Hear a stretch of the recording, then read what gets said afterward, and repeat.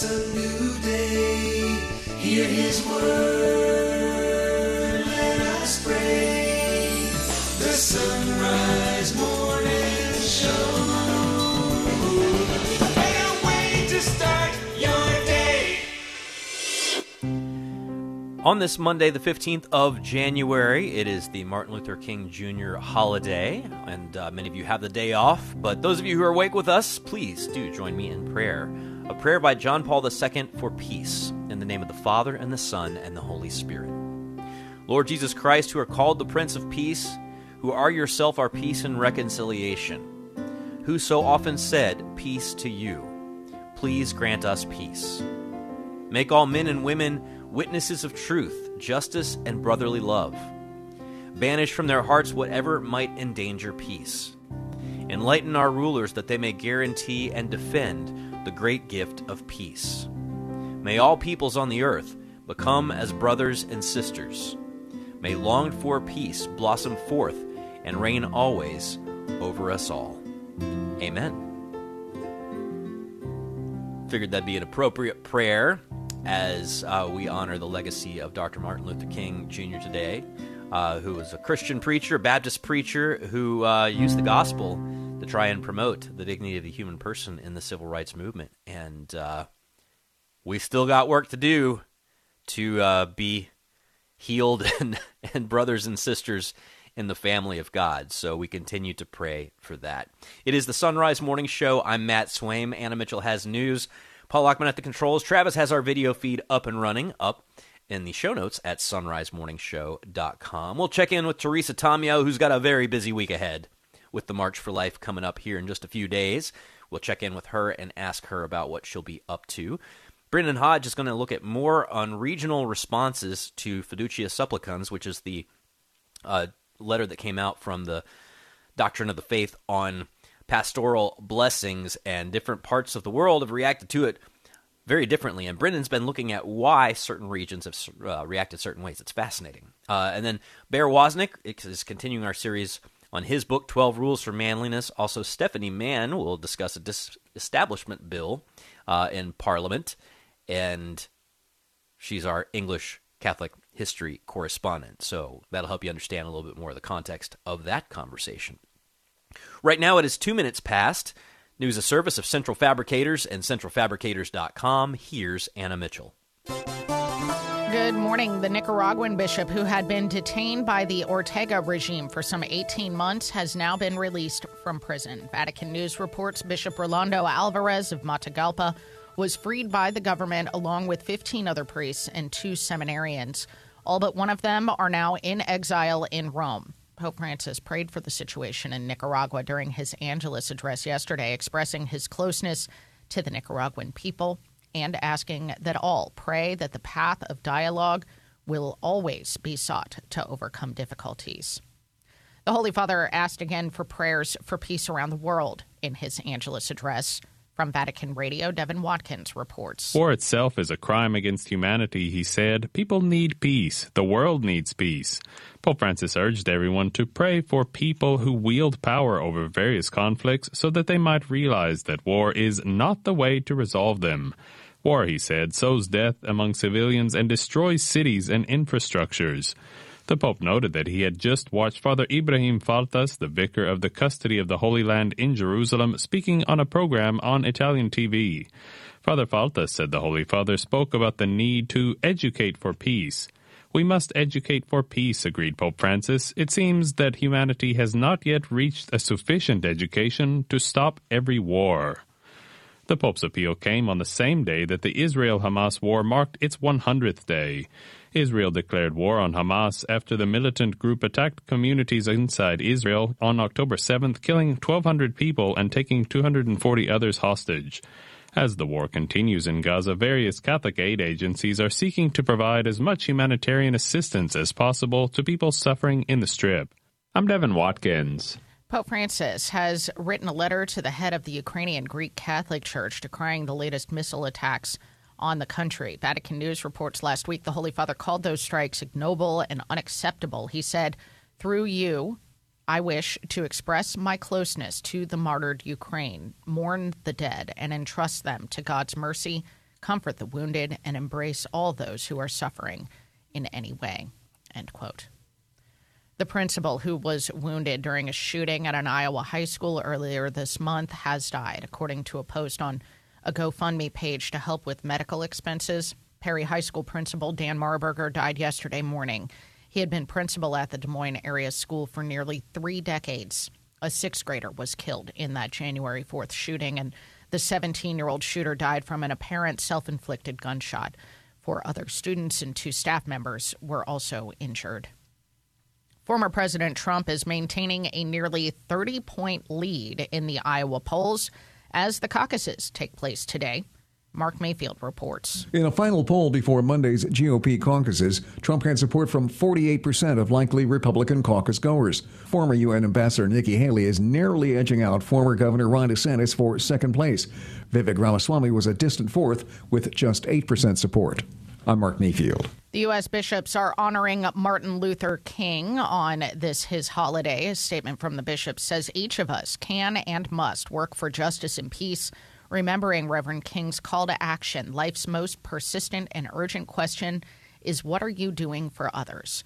Martin Luther King Jr., they say, was a champion of civil rights. Dr. King used the word of God to effect change of hearts and minds. Given the issue of migration, anti-Semitism, and racial and religious discrimination touching our communities, we are reminded that the work of bringing people together in mutual recognition and cooperation is never really done, end quote.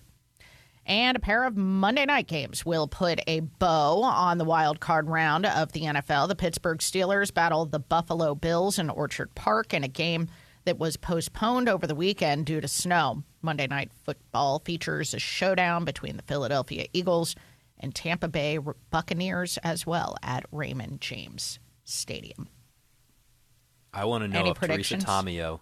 No, I don't care about those games Did tonight. I want Teresa to know if Tomeo Teresa watch the Tomeo Detroit stayed up Lions? to watch the Lions Edge beat out the the Rams. Rams 24-23. Congratulations, Teresa, were you T. awake for it? I stayed up for the whole thing. I was just telling Paul. I did. I watched the whole game. Nice. How does it was feel great. as a Detroit person to finally... I was like watching footage and like people are just openly weeping in the stands. Yeah, that's a little much. I mean, Were you openly weeping?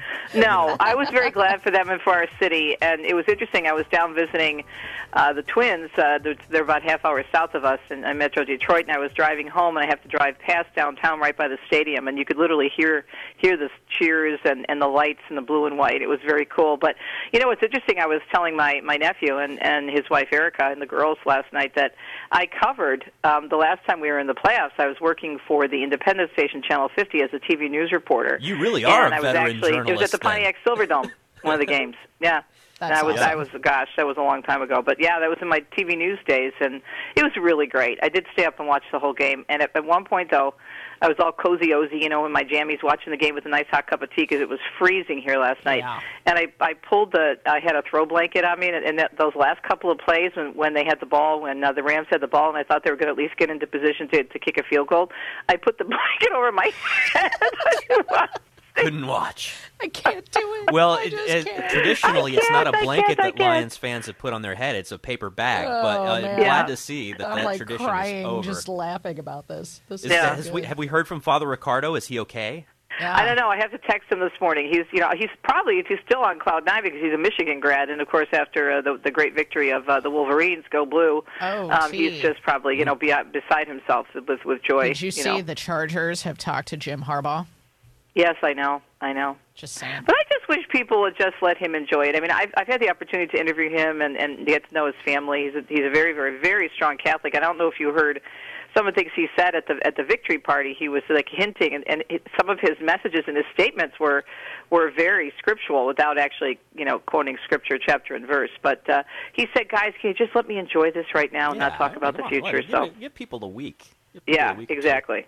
Yeah. Well, 32 years. I know. Since the last Lions playoff victory.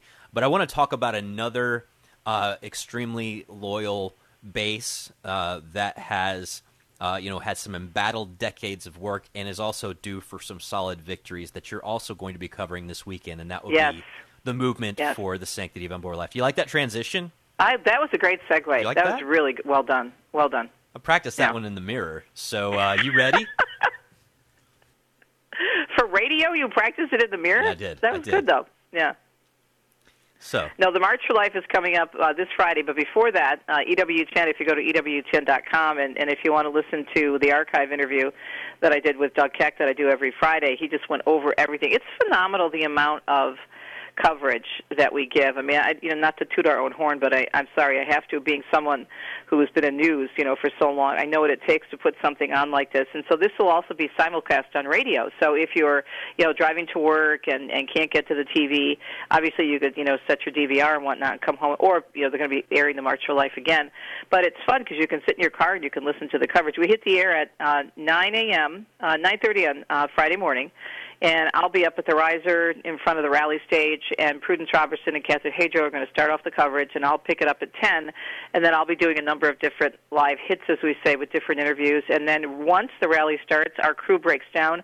We head right out to the main area where the front of the march is, and then we'll be walking with the marchers, excuse me, and we'll be there till the end of the march interviewing people on the street. And the good news is it doesn't seem like it's going to be bitterly cold. It's going to be chilly, but it's not going to be that bad. For those of us who are from the northern parts, it's not that bad at 38, 40 degrees. That's the last time I checked. I haven't looked at it probably in 2 days, but so far it doesn't seem too bad in partly sunny degrees. But dress warmly, get there. And this is something I think that is worth being extremely emotional about. And there's often times that when I get done where I have a little bit of a breakdown moment when I see so many people who have worked so hard for so many years to stand up for life, and people from all walks of life from all over the world. So this Friday, Absolutely. And also before that, EWTN is carrying so much coverage of the different events with the youth and the Mass on Thursday at the Basilica. So tune in, as we say.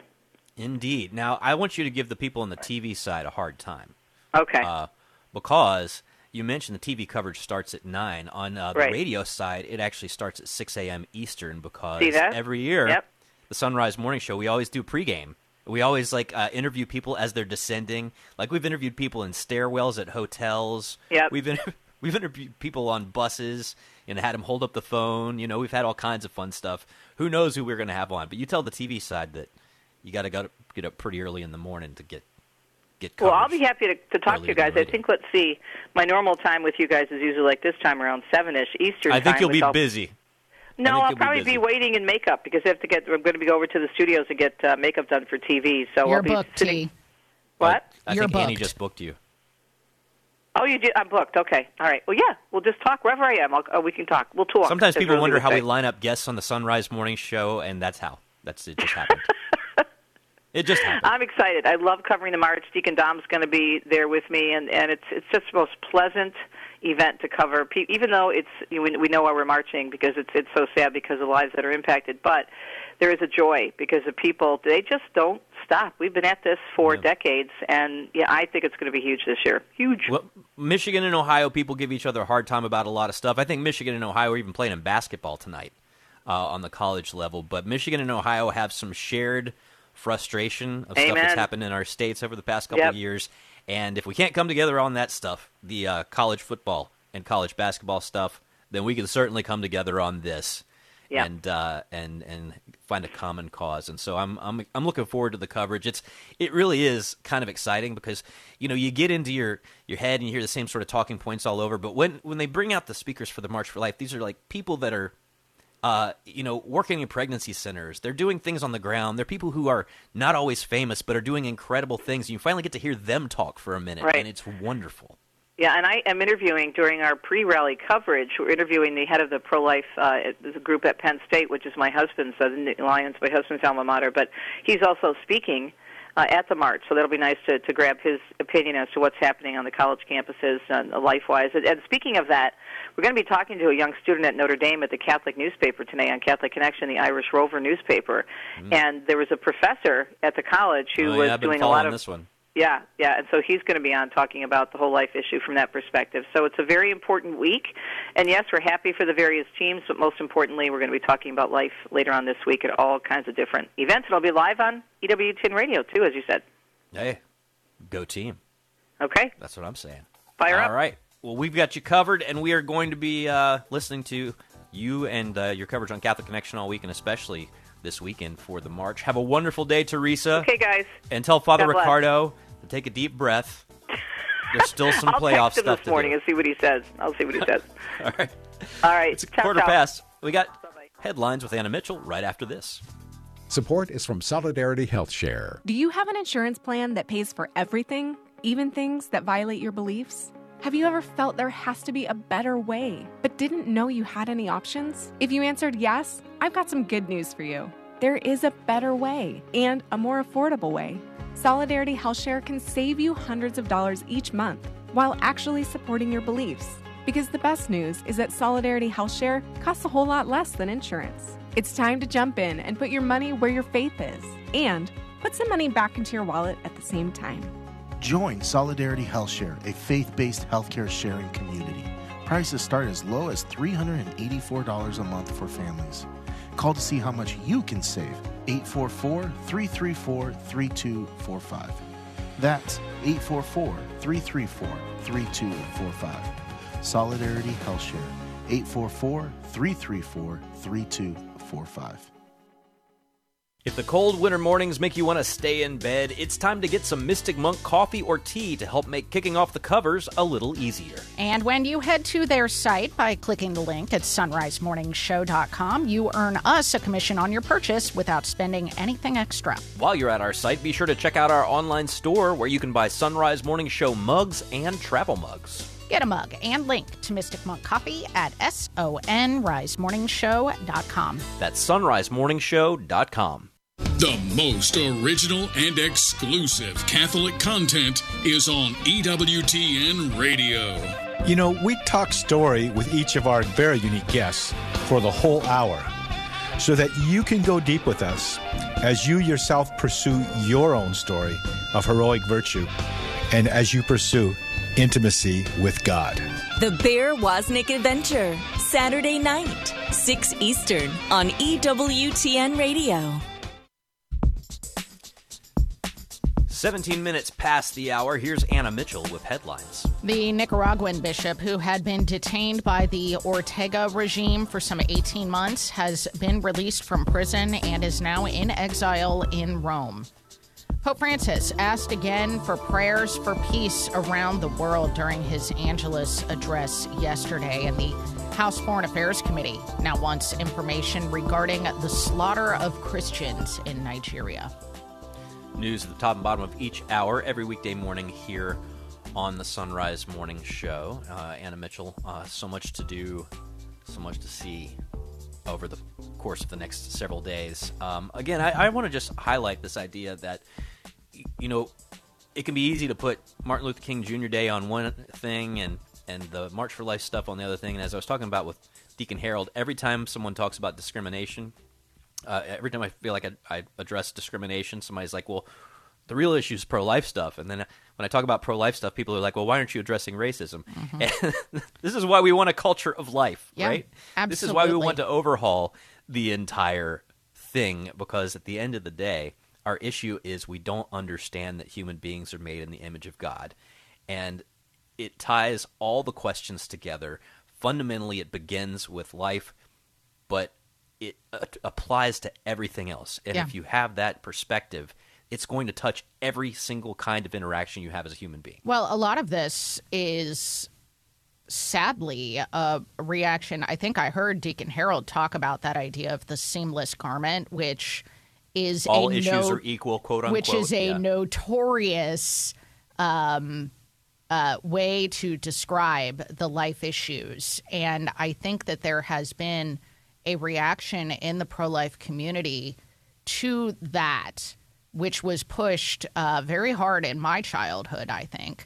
Mm-hmm. And so this idea that abortion is the preeminent issue, it's the foundation of the life issues. But so you need to have that strong foundation, but that is not to say that we reject or lessen the gravity of these other issues, which very much have to do with the life issue. But yes, we must get the abortion question down, because if you have cracks in that foundation, the whole house is going to come falling down. And we were talking about this a little bit in RCIA this weekend, OCIA. I'm going to get it right one of these days. One of these days. Why we teach things in a certain order in catechesis. Like we start with, who is God? What kind of world did he make? Who are we? Yeah. What does that mean? Okay, so if we are made in God's image, then who is God? He's Father, Son, and Holy Spirit. And if that's the case, then how are we supposed to be in relationship with him? And then, like in Section 3 of the Catechism, we start talking about morality. Now, some people might say, what's more important, morality or the Trinity? Well, that's a hard question to answer. You can't really even have the conversation about morality unless you understand who that God is love. Absolutely. Right? So there are ways that this has to sort of be built in order for it to make sense. And so that's why we understand. But at the same time, they're all connected. Yeah. They're all connected. Very much so. It's 21 past. Mornings make you want to stay in bed. It's time to get some Mystic Monk coffee or tea to help make kicking off the covers a little easier. And when you head to their site by clicking the link at sunrisemorningshow.com, you earn us a commission on your purchase without spending anything extra. While you're at our site, be sure to check out our online store where you can buy Sunrise Morning Show mugs and travel mugs. Get a mug and link to Mystic Monk Coffee at sunrisemorningshow.com. That's sunrisemorningshow.com. Business owners are starting to think outside the box to find new customers. You can reach millions of engaged Catholic listeners by underwriting the Sunrise Morning Show. Each weekday morning, listeners across the U.S. and around the globe can hear your message for your business, ministry, or nonprofit on the Sunrise Morning Show. To find out how it works, email me, Leah at sacredheartradio.com. That's Leah at sacredheartradio.com. An act of love. Lord, teach me to love you as you deserve. Teach me to love you above all else. You created me to glorify you, and I glorify you by reflecting your image and likeness ever more fully. I glorify you not by my own might and striving apart from you, but by my humility, by my receptivity to your light, and by my response to your love. I love you because you are entirely good. It is you who enkindle my soul, who stir my will into act by giving me your own spirit of love. I want nothing but you, no love but yours to reign in my heart. Be my supreme love, my very love, that I may live in you and you in me. Nothing but you, Lord. I want to be filled with you, to see you, to taste and to know and delight in you alone, not for my pleasure, but for your glory, now and forever. For Sacred Heart Radio, I'm Dominican Father Ezra Sullivan.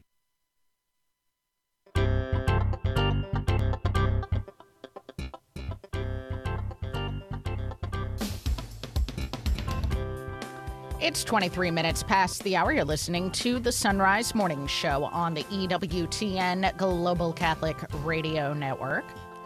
Brendan Hodge is back with us now on the Sunrise Morning Show. He is Darwin from the Darwin Catholic blog. He's got a novel from Ignatius Press called If You Can Get It, and is a contributing editor to The Pillar. Good morning, Brendan. Good morning. Great to be on with you. It is great to have you back. And we are continuing our conversation on the regional reactions to the recent declaration on blessings, Fiducia Supplicans, from the Dicastery for the Doctrine of the Faith. And this becoming an even more interesting conversation in the wake of the African bishops who came out with a statement recently affirming that they have the blessing of the Vatican in saying this, that there will be no such blessings of same-sex couples or those in irregular relationships. So let's start off just returning to, I guess you could call it your theory on this. Remind us of the common threads you found looking at the reactions from bishops around the world. So one of the things that we saw is obviously there was a great deal of focus on the support for the idea of blessing same-sex couples coming from some of the more affluent countries of Western Europe, so France, Germany, Belgium, etc. And, of course, we had very strong resistance coming out of Africa. And so in some ways, people talked about this as being a first world versus third world kind of confrontation. Mm-hmm. But if you look at this a little bit more carefully, what we see is that there was there continued to be a fair amount of support for this move from Pope Francis's backyard, if you will, in Central and South America. And there was a fair amount of resistance from Eastern Europe, from the United States, and even from some surprising countries in Northern Europe where Catholics make up a very small percentage of the population.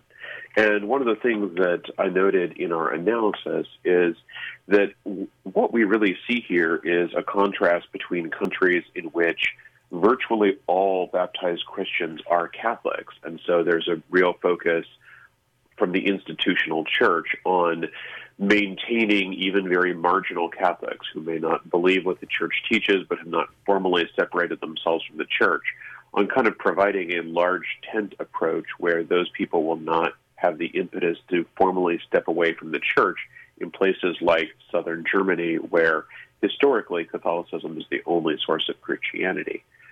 Whereas in parts of the world where there is more competition in the religious marketplace, whether that's the U.S., which of course we have many Protestants as well as Catholics, whether it's Africa, where there's a three-way split between Protestants, Catholics, and Muslims, or whether it's Eastern Europe, where historically there was a lot of competition from the Communist Party and militant secularism. Those are the parts of the world where we're seeing the bishops say that we need to take a more evangelistic approach to promoting what the church actually teaches. Okay, so dive into that more specifically with Africa, since we just had this statement come out from the African bishops saying this is not happening on our continent. So I think that one of the things that is not much discussed about Africa in Catholic circles is we see it almost like a new Ireland, where it's a vibrantly Catholic part of the world. A lot of us have priests in our parishes or families in our parishes who are from Africa, and we see them as very active Catholics. The thing to understand is that while Catholicism is certainly growing and vibrant in Africa, it's by no means the only force. So, for instance, in Nigeria, which leads the world in Catholic ordinations, Catholics only make up 12% of the population. They have a significant Muslim population. It's almost half of the country is Muslim, concentrated in the northern part, but it is still sort of a very divided country. And there are actually more Protestants, mostly evangelical Protestants, in Nigeria than there are Catholics. So the Catholics in Nigeria understand that not only is this a growing, vibrant faith, but it's a faith that needs to be proclaimed if people are going to belong to it, because these are very strongly evangelizing faiths, which Catholicism is competing with there. So more opportunity, if you will, for scandal if they were to go through with these blessings that they're pretty much rejecting en masse.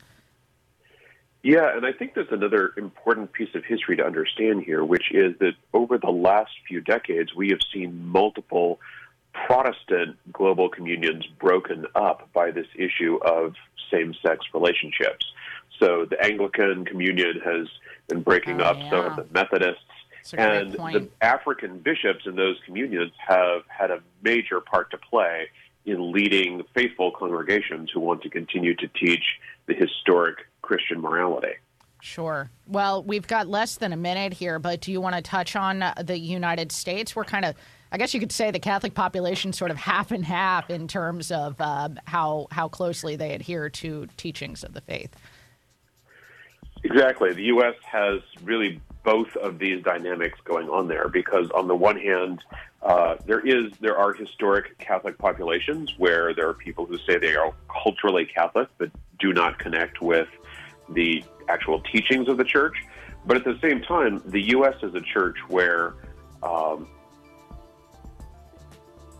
people are not registered by the government as members of the Catholic Church. Mm-hmm. It really is a church which people only belong to by choice. And so what we see is that there's a lot of dynamic leadership among the laity, and the bishops are responsive to that need for evangelizing the population, if there is even going to be a Catholic population in the United States. For sure. Read more about it at pillarcatholic.com. We've been talking to Brendan Hodge. Brendan, really appreciate it. Thank you. Thank you. All right, it's 1:30 now on the Sunrise Morning Show. It's time for news. The Nicaraguan bishop who had been detained by the Daniel Ortega regime for some 18 months has now been released from prison. Vatican News reports Bishop Rolando Alvarez of Matagalpa was freed by the government along with 15 other priests and 2 seminarians over the weekend. All of them but one is now in exile in Rome. Pope Francis prayed for the situation in Nicaragua during his Angelus address yesterday, expressing his closeness and asking that all pray that the path of dialogue will always be sought to overcome difficulties. He again had prayers for peace around the world in his Angelus address, particularly for the Holy Land and for Ukraine. In his catechesis, the Holy Father reflected on the calling of the apostles Andrew and Peter. From Vatican Radio, Thaddeus Jones reports. Being a disciple of the Lord involves seeking, being with, and sharing with others our joy in discovering the Lord, the Pope said, just as the first disciples did in discovering the Messiah. The 2 disciples are asked by Jesus upon encountering him what they are seeking, and this question invites them to look at what they carry in their hearts and what they truly desire. The Pope explained. Non vuole fare followers superficiali. The Lord, he added, does not want superficial followers, but people who question themselves and let themselves be challenged by his word. In meeting and discovering the Messiah, God's anointed one, the disciples ask the Lord where he lives, and they're invited by the Lord to come and see, the Pope explained. Faith, therefore, involves an encounter with the Lord and our being with him. E Cristo li invita a stare con lui. The Pope said to stay with the Lord, to remain with him. This is the most important thing for the disciple of the Lord. The powerful experience of meeting Jesus leads the 2 disciples to share with others their joy and the gift of this experience, the Pope concluded. One of the 2 disciples mentioned in Gospel, Andrew, hastens to tell his brother Simon, whom Jesus will call Peter. Their encounter with Jesus was so powerful, said the Pope, that they remember the time it took place for the rest of their lives. It was around 4 p.m. The Pope suggested we also remember our first encounter with the Lord and renew our own fervor by seeking him anew through prayer and reflection that can lead us to sharing our joy with others. Maria Santissima, prima discepola di Gesù, ci dona il desiderio di cercarlo. He concluded, may Mary, most holy, first disciple of Jesus, give us the desire to seek him, the desire to stay with him, and the desire to proclaim him. I'm Thaddeus Jones. National Security Council spokesperson John Kirby says the U.S. has had intense talks with Israel to lower the intensity of its attacks in Gaza. Speaking on CBS's Face the Nation, Kirby said Israel had taken some steps to get there, including fewer airstrikes and pulling some troops out. He did not say there's a specific timetable for the transition to a lower intensity phase, other than to say it's coming, quote, very, very soon. He added that more trucks delivering humanitarian aid need to get into Gaza each day. Today is the first official day of voting in the 2024 election cycle as Iowa's caucuses get underway. At stake is who Iowa Republicans think is the best candidate to take on President Biden in November. Polls far and away show that former President Trump enjoys the most support. Archaeologists say they've found a massive network of cities deep in the Amazon rainforest. Brian Shook has more. A study published in the journal Science says they date back 2,500 years. This is the earliest and largest urban network discovered in the Amazon and comes after 2 decades of investigations in the region. The study's lead author called the discovery in the Yupano Valley of Amazonian Ecuador incredible. It includes wide streets and long roads along with plazas and clusters of platforms for monuments. I'm Brian Shook. U.S. bishops are honoring Martin Luther King on this holiday. A statement from the bishop says each of us can and must work for justice and peace, remembering Reverend King's call to action. Life's most persistent and urgent question is, what are you doing for others? They go on to say the Catholic Church is committed to this endeavor and willingly clasps hands and hearts with all others of like mind, faith, and hope. End quote. That's the news. You're listening to the Sunrise Morning Show on EWTN Radio. It's 35 minutes past the hour. The Sunrise Morning Show. If the cold winter mornings make you want to stay in bed, it's time to get some Mystic Monk coffee or tea to help make kicking off the covers a little easier. And when you head to their site by clicking the link at sunrisemorningshow.com, you earn us a commission on your purchase without spending anything extra. While you're at our site, be sure to check out our online store where you can buy Sunrise Morning Show mugs and travel mugs. Get a mug and link to Mystic Monk Coffee at sunrisemorningshow.com. That's sunrisemorningshow.com. I'm Father Timothy Shear, and these are Biblical Impressions. There are people in the Bible whose names we never learn, but their lives are perfect examples of faith. This is true for a brave woman whose story is preserved in the accounts about the great prophet Elisha. The woman had a husband who had been a prophet too. When he died, she faced terrible difficulties. Eventually, things got so bad, she was in danger of losing her children to slavery in order to pay off the great debts she incurred. That is when she went to Elisha for help. He told her to trust that God would provide for her. She had to demonstrate her trust in God by gathering as many empty jars as she could from the town where she lived. From the few drops of oil left in her house, God produced enough oil to take care of her debts and provide her with money for years to come. She believed that God could fill the emptiness in her life. Do we? For Sacred Heart Radio, I'm Father Timothy Shear. Well, if you head over to Bear's School of Manliness, which is linked at sunrisemorningshow.com, you can find all kinds of cool stuff. Lots of projects from Bear Wozniak he's involved in, including his 12 Rules for Manliness, a book we've been going through here on the radio. Bear, good morning. Good morning, Matt. We're still here out sailing. We're in the Virgin Islands. We're in latitude 18. But next week when we talk, we'll be in latitude 19, all the way up to Hawaii. That's another full degree of latitude. So it's going to be freezing cold. I know you guys are a little bit colder than we are, but we're worried about having just a little full degree of latitude.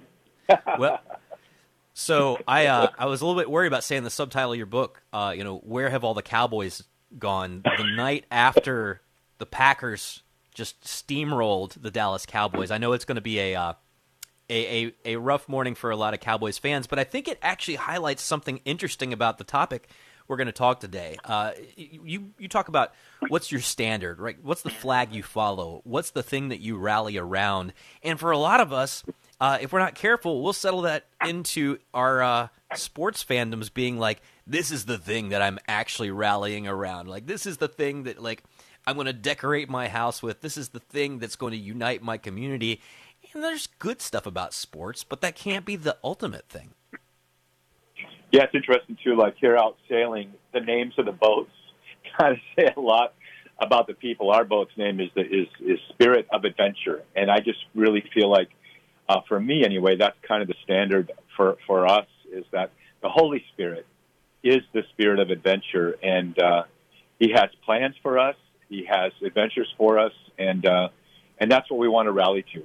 But to do that, we need to kind of define what it is our creed is, what our code is, how we. I was telling Cindy last night, I've gotten pretty good at the virtue of fortitude because I'm not very good at the virtue of prudence.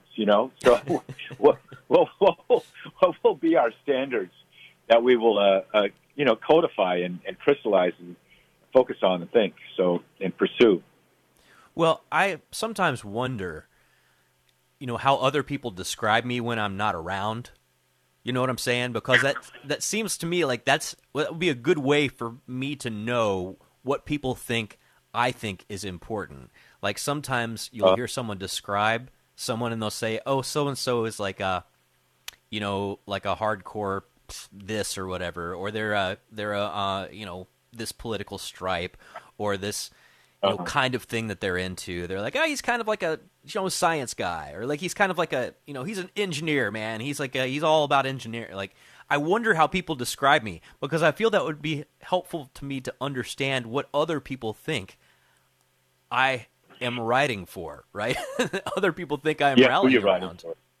Yeah. Yeah. I can tell you, Matt. I was thinking about you this morning, dude. You have inculcated Catholicism into the structure of your being. It's like you've been informed and you've been formed by the Catholic faith, and there's a certain knowledge that you live liturgically. You know what you know the day, what's happening today. What is it, a feast? Is it a fast? And so, yeah, there's all of that about you. And I think that's what I want people to think of too. And they think of me. I want them to think of someone who rides for the brand, who they know that I love Jesus. They know I'm not perfect. They know I'm far from that, but they know that in the deepest core of my being, it's about Jesus. It's about God.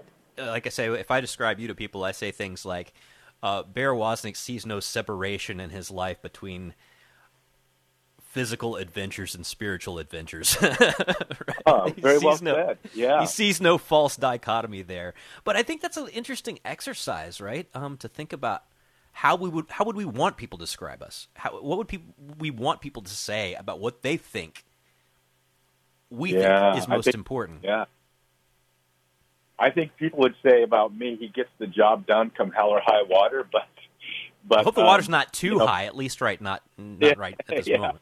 Well, we got some wind coming up today. We were about to go sail. There's going to be some wind and some waves today. But I mean, what I want people to say is that he loves Jesus. I met someone here the other day on the beach, and he was saying that his dad, they converted to Catholicism. The son had converted, and then the father, who was a minister and hated Catholics, went to Mass on Christmas Eve a couple of years ago, and he said, Jesus is here. And he converted. But he has this beautiful saying. He asks people all the time, do you love Jesus?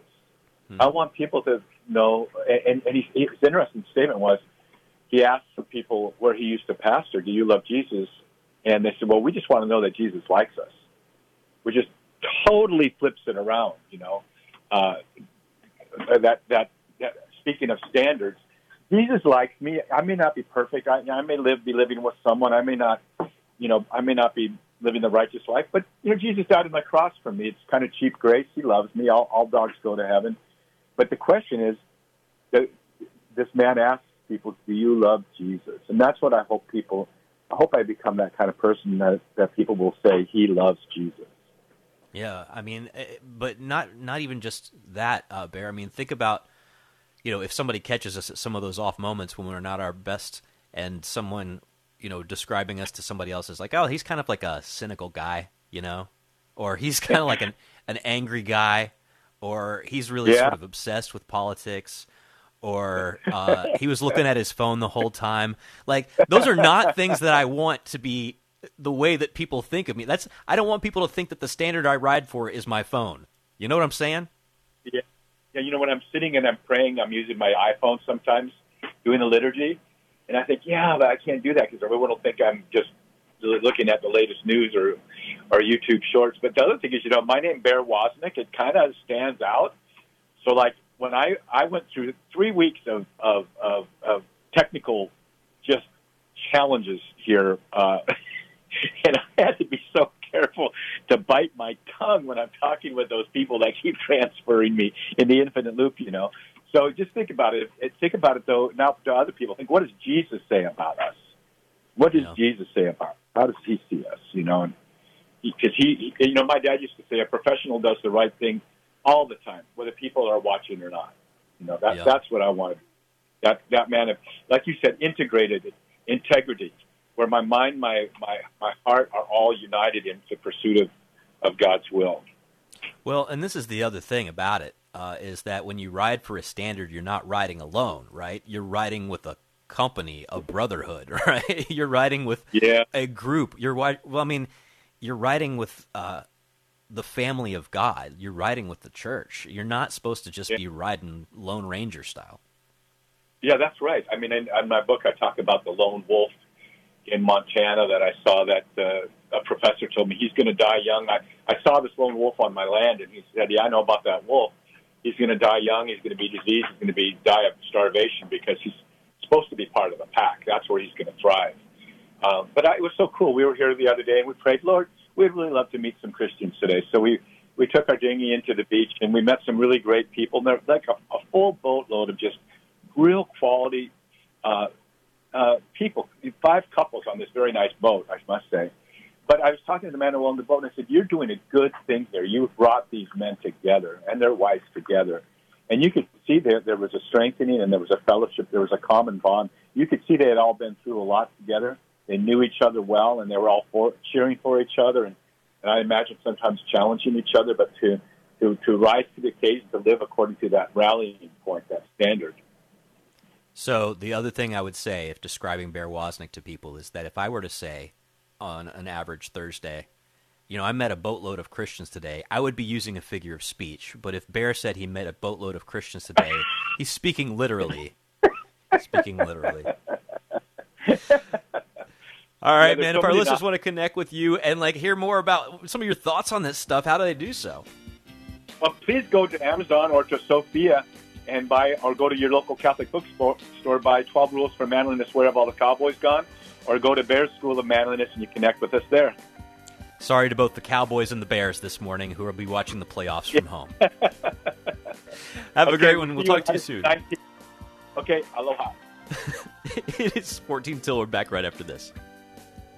For over 500 years, the church-honored spiritual exercises of St. Ignatius of Loyola have formed many saints. This treasured way of personal prayer with God is now available to you for free. Order your free training manual at LordTeachMeToPray.com and bring Ignatian prayer to others. Lord Teach Me to Pray is approved by the USCCB. Order your free training manual at LordTeachMeToPray.com. Lord Teach Me to Pray underwrites the Sunrise Morning Show. Born from the heart of St. Daniel Comboni, the Comboni missionaries have served the poorest and most abandoned people in the world for more than 150 years. The Combonis improve quality of life with resources like food, clean water, and medicine. They provide vital education in schools and spiritually minister through the sacraments, all while preparing local Christian leaders to serve their people, now and in the future. Find out more at combonimissionaries.org. If the cold winter mornings make you want to stay in bed, it's time to get some Mystic Monk coffee or tea to help make kicking off the covers a little easier. And when you head to their site by clicking the link at sunrisemorningshow.com, you earn us a commission on your purchase without spending anything extra. While you're at our site, be sure to check out our online store where you can buy Sunrise Morning Show mugs and travel mugs. Get a mug and link to Mystic Monk Coffee at sunrisemorningshow.com. That's sunrisemorningshow.com.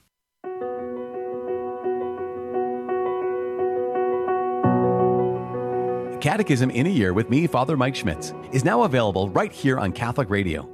Encounter God's plan of sheer goodness for us, revealed in Scripture and passed down through the tradition of the Catholic faith as we journey together toward our heavenly home. Bible in a Year and Catechism in a Year with Father Mike Schmitz, tonight at 10 p.m. Eastern, 7 p.m. Pacific on EWTN Radio. Hi, this is Cy Kellett. Join us later today on Catholic Answers Live as we do our best to explain and defend the Catholic faith. Catholic Answers Live, 6 p.m. Eastern on EWTN Radio.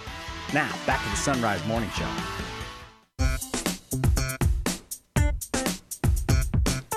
It's 11 till. Back with us now on the Sunrise Morning Show is Stephanie Mann. You can find her blog, supremacyandsurvival.blogspot.com, linked at sunrisemorningshow.com. Stephanie, good morning. Good morning, Anna. It's good to have you back. And some interesting news out of England recently. A disestablishment bill has been introduced in the House of Lords. Now, those my age or older probably remember Schoolhouse Rock. I'm just a bill. Yes, I'm only a bill. I mean, obviously different between the United States and the United Kingdom, but similar here. This bill is just in the infancy phase, and I want to stress that. Right. But the fact that it's been introduced at all is super interesting for those of us who love your segments, particularly on English history. So tell us what this bill says in its current state. Right. Well, and it has to go back and forth between the House of Lords and the of course the House of Commons, and then finally it would have to finally receive royal assent. King Charles III would have to agree to this. Basically, what it does is separate church and state in England, because right now they're together. Yeah. It would kick the bishops out of the House of Lords. It would remove the title of the monarch as the defender of the faith. It would officially abolish that. Something that Henry the second would agree with is it would just remove all the authority of the ecclesiastical courts and laws. And it would also, but on the other hand, it would give the Church of England total control over its clergy, its doctrine, and its liturgy, which it does not have now. I mean, the state can compel and pass laws that would, and has passed laws that would change things in the Church of England. So it is a kind of an amazing thing, just that it's been proposed. But the question is, what would it mean for the Church of England? What would it mean for religion in England? And that's kind of what is really unknown. It's a very secular society now, and that's one of the reasons it's been proposed. Very few English people are members of the Church of England. I think for years it's been a statistic that funerals outnumber baptisms or marriages in the Church of England, because the older generation who have been Anglicans are dying out, and the younger generation is not going to church. They're either nones, or they are a member of another church, or they're of another faith. It's such a multicultural society also. What do you think this would mean for the Catholic Church in England? That is the real question, and I looked to see if the Archbishop of Westminster, the Cardinal Archbishop, had made any response to this even being proposed, and it really hasn't. Oh. Cardinal Nicholas hasn't, and he probably wouldn't, because this has a long way to go and probably won't get much traction. But that is the question I would have, and I looked at what Newman said about the establishment church and what it means for. Not just religion in England, but for Catholics in England. And I think in some ways he would say that this would give Catholics even more freedom than they have now to, if the church wants to evangelize and to reach out to those who really do need Jesus in their lives and aren't finding it through the Church of England. And so that'd be one point I would have. But otherwise, I don't really know. And I can't really get a sense, because, at Charles III's coronation, the Archbishop of Westminster, the Cardinal, was there, and he said a prayer, and he offered prayers for Charles III as the defender of the faith. So I don't know. I'm not sure. What do you think? Do you have an idea of what it would mean for Catholics? I don't either. Well, one thing that I was kind of speculating about as I was reading, you've got a really interesting post over at Supremacy and Survival that I encourage folks to go read, particularly with the thoughts from Newman.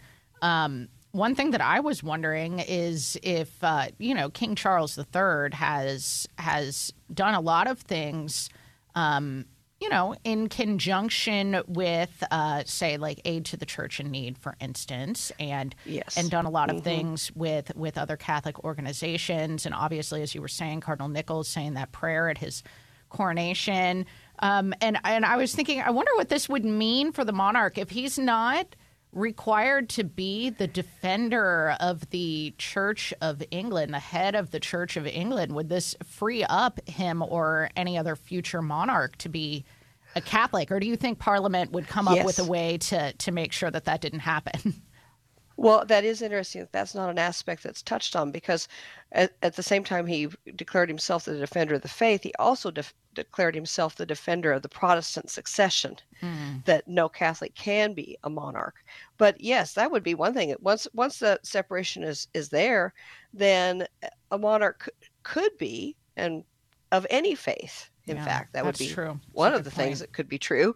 But he could, certainly, or she certainly should be able to be a Catholic if there's not this connection between the government and the King's government, as it is, and the Church of England and its governance, and that's been separated. That would be one thing. That's true. It could be that they would have to get rid of that Protestant succession as part of it too. Well, but I thought Newman's thoughts were most interesting. When Catholics received emancipation, he really wasn't that worried because, in a way, he saw the unity between church and state as detrimental to the power of the bishops in the Church of England to truly be the heirs of the apostles. Well, this is what is so sad about the way that history has played out, because it was not always so. Right? The idea of a separation of church and state was meant to be the state bringing the people to their greatest good, which of course is the church in the true faith. Yes. But then we see all of that break down, and so we almost find ourselves on the opposite side now, longing for a separation of church and state so that we can practice our faith in spirit and truth. Yes, and that's what Newman also saw when he had left the Anglican Church, was that as long as the church was Erastian, controlled by the state, there was no chance. The church was going to follow the state. It was going to follow the zeitgeist. It was going to follow the spirit of the age.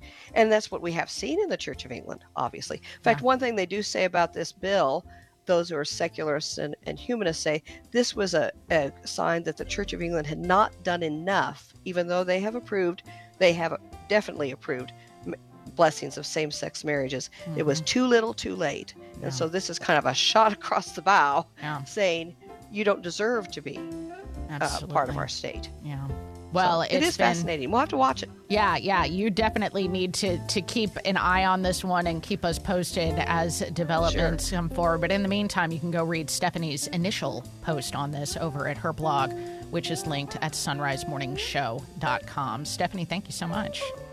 Thank you. Happy New Year. You too. Thank you very much. All right, that'll do it for this national edition of the Sunrise Morning Show. May God bless you and keep you and grant you his peace. Arise, it's a new day. Hear his word, let us pray. The Sunrise Morning Show. Better way to start your day.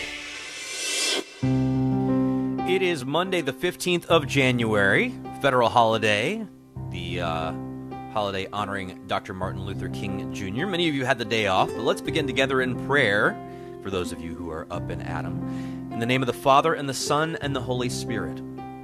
Lord, grant us fresh hope at the beginning of this day that we may live it for your glory and our neighbor's good. Relieve us of the burden of old worries and stored grievances, that we may pass through the narrow gate that leads to the kingdom. Protect us from recurring fears, that we may serve you in freedom and in peace.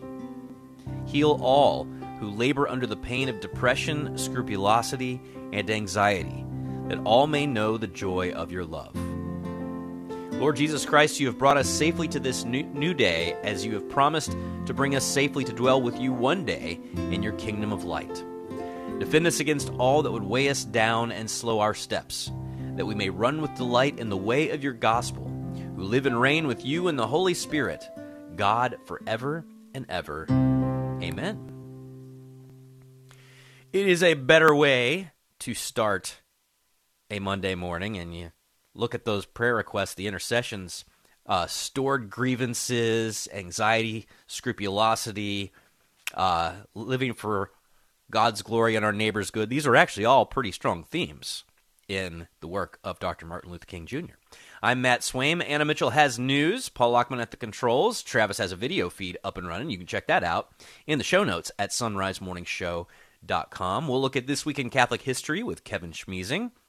Catch up with Father Patrick Briscoe from OSV. Father John Gavin is going through the Catechism with us and pointing out where the Church Fathers make various appearances.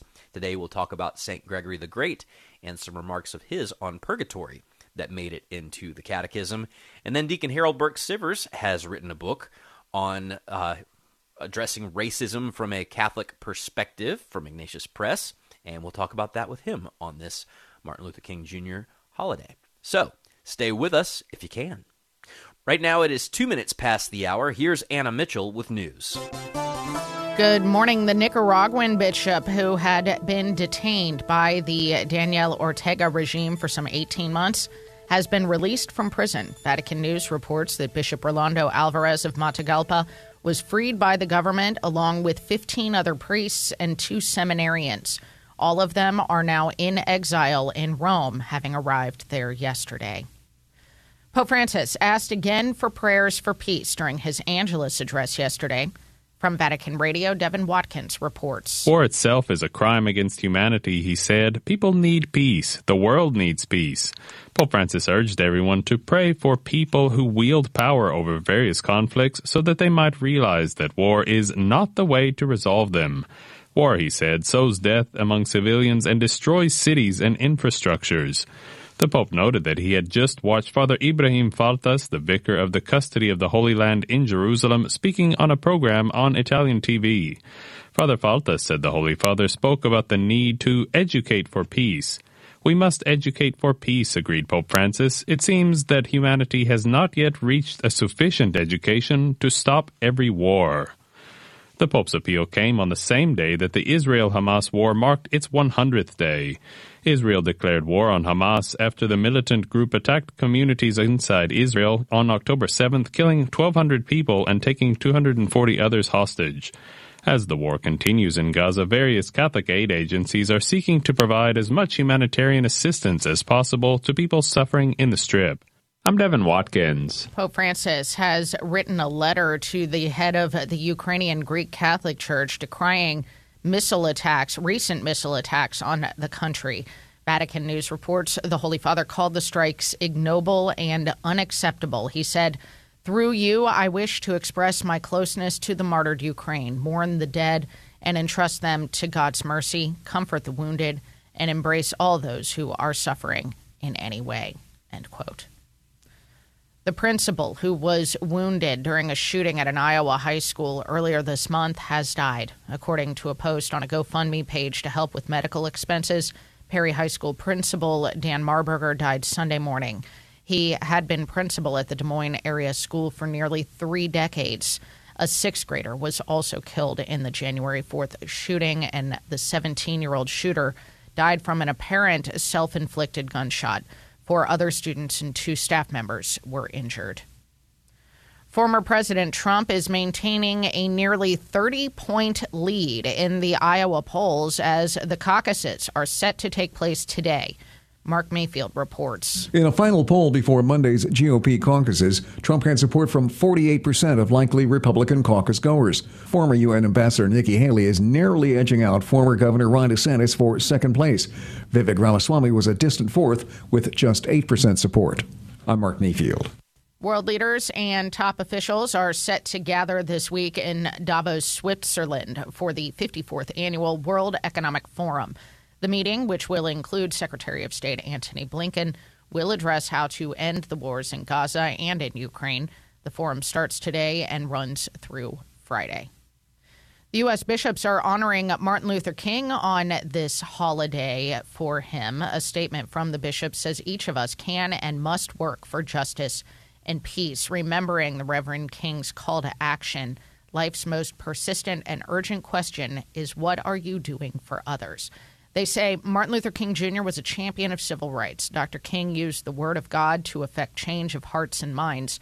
Given the issues of migration, anti-Semitism, and racial and religious discrimination touching our communities, we are reminded that the work of bringing people together in mutual recognition and cooperation is never really done. They said there remain forces in the human condition that would tear asunder what has been accomplished. Let us remain vigilant, take advantage of positive signs existing in evangelization efforts and continued civic progress within human relations.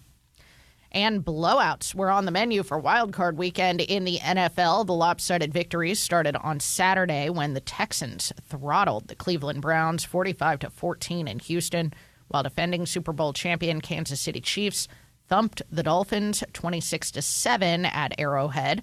However, the biggest surprise came yesterday when the Green Bay Packers marched into Arlington and embarrassed the Dallas Cowboys 48-32. The nightcap featured a more competitive game where the Detroit Lions edged the Los Angeles Rams 24-23 at Ford Field. Wow.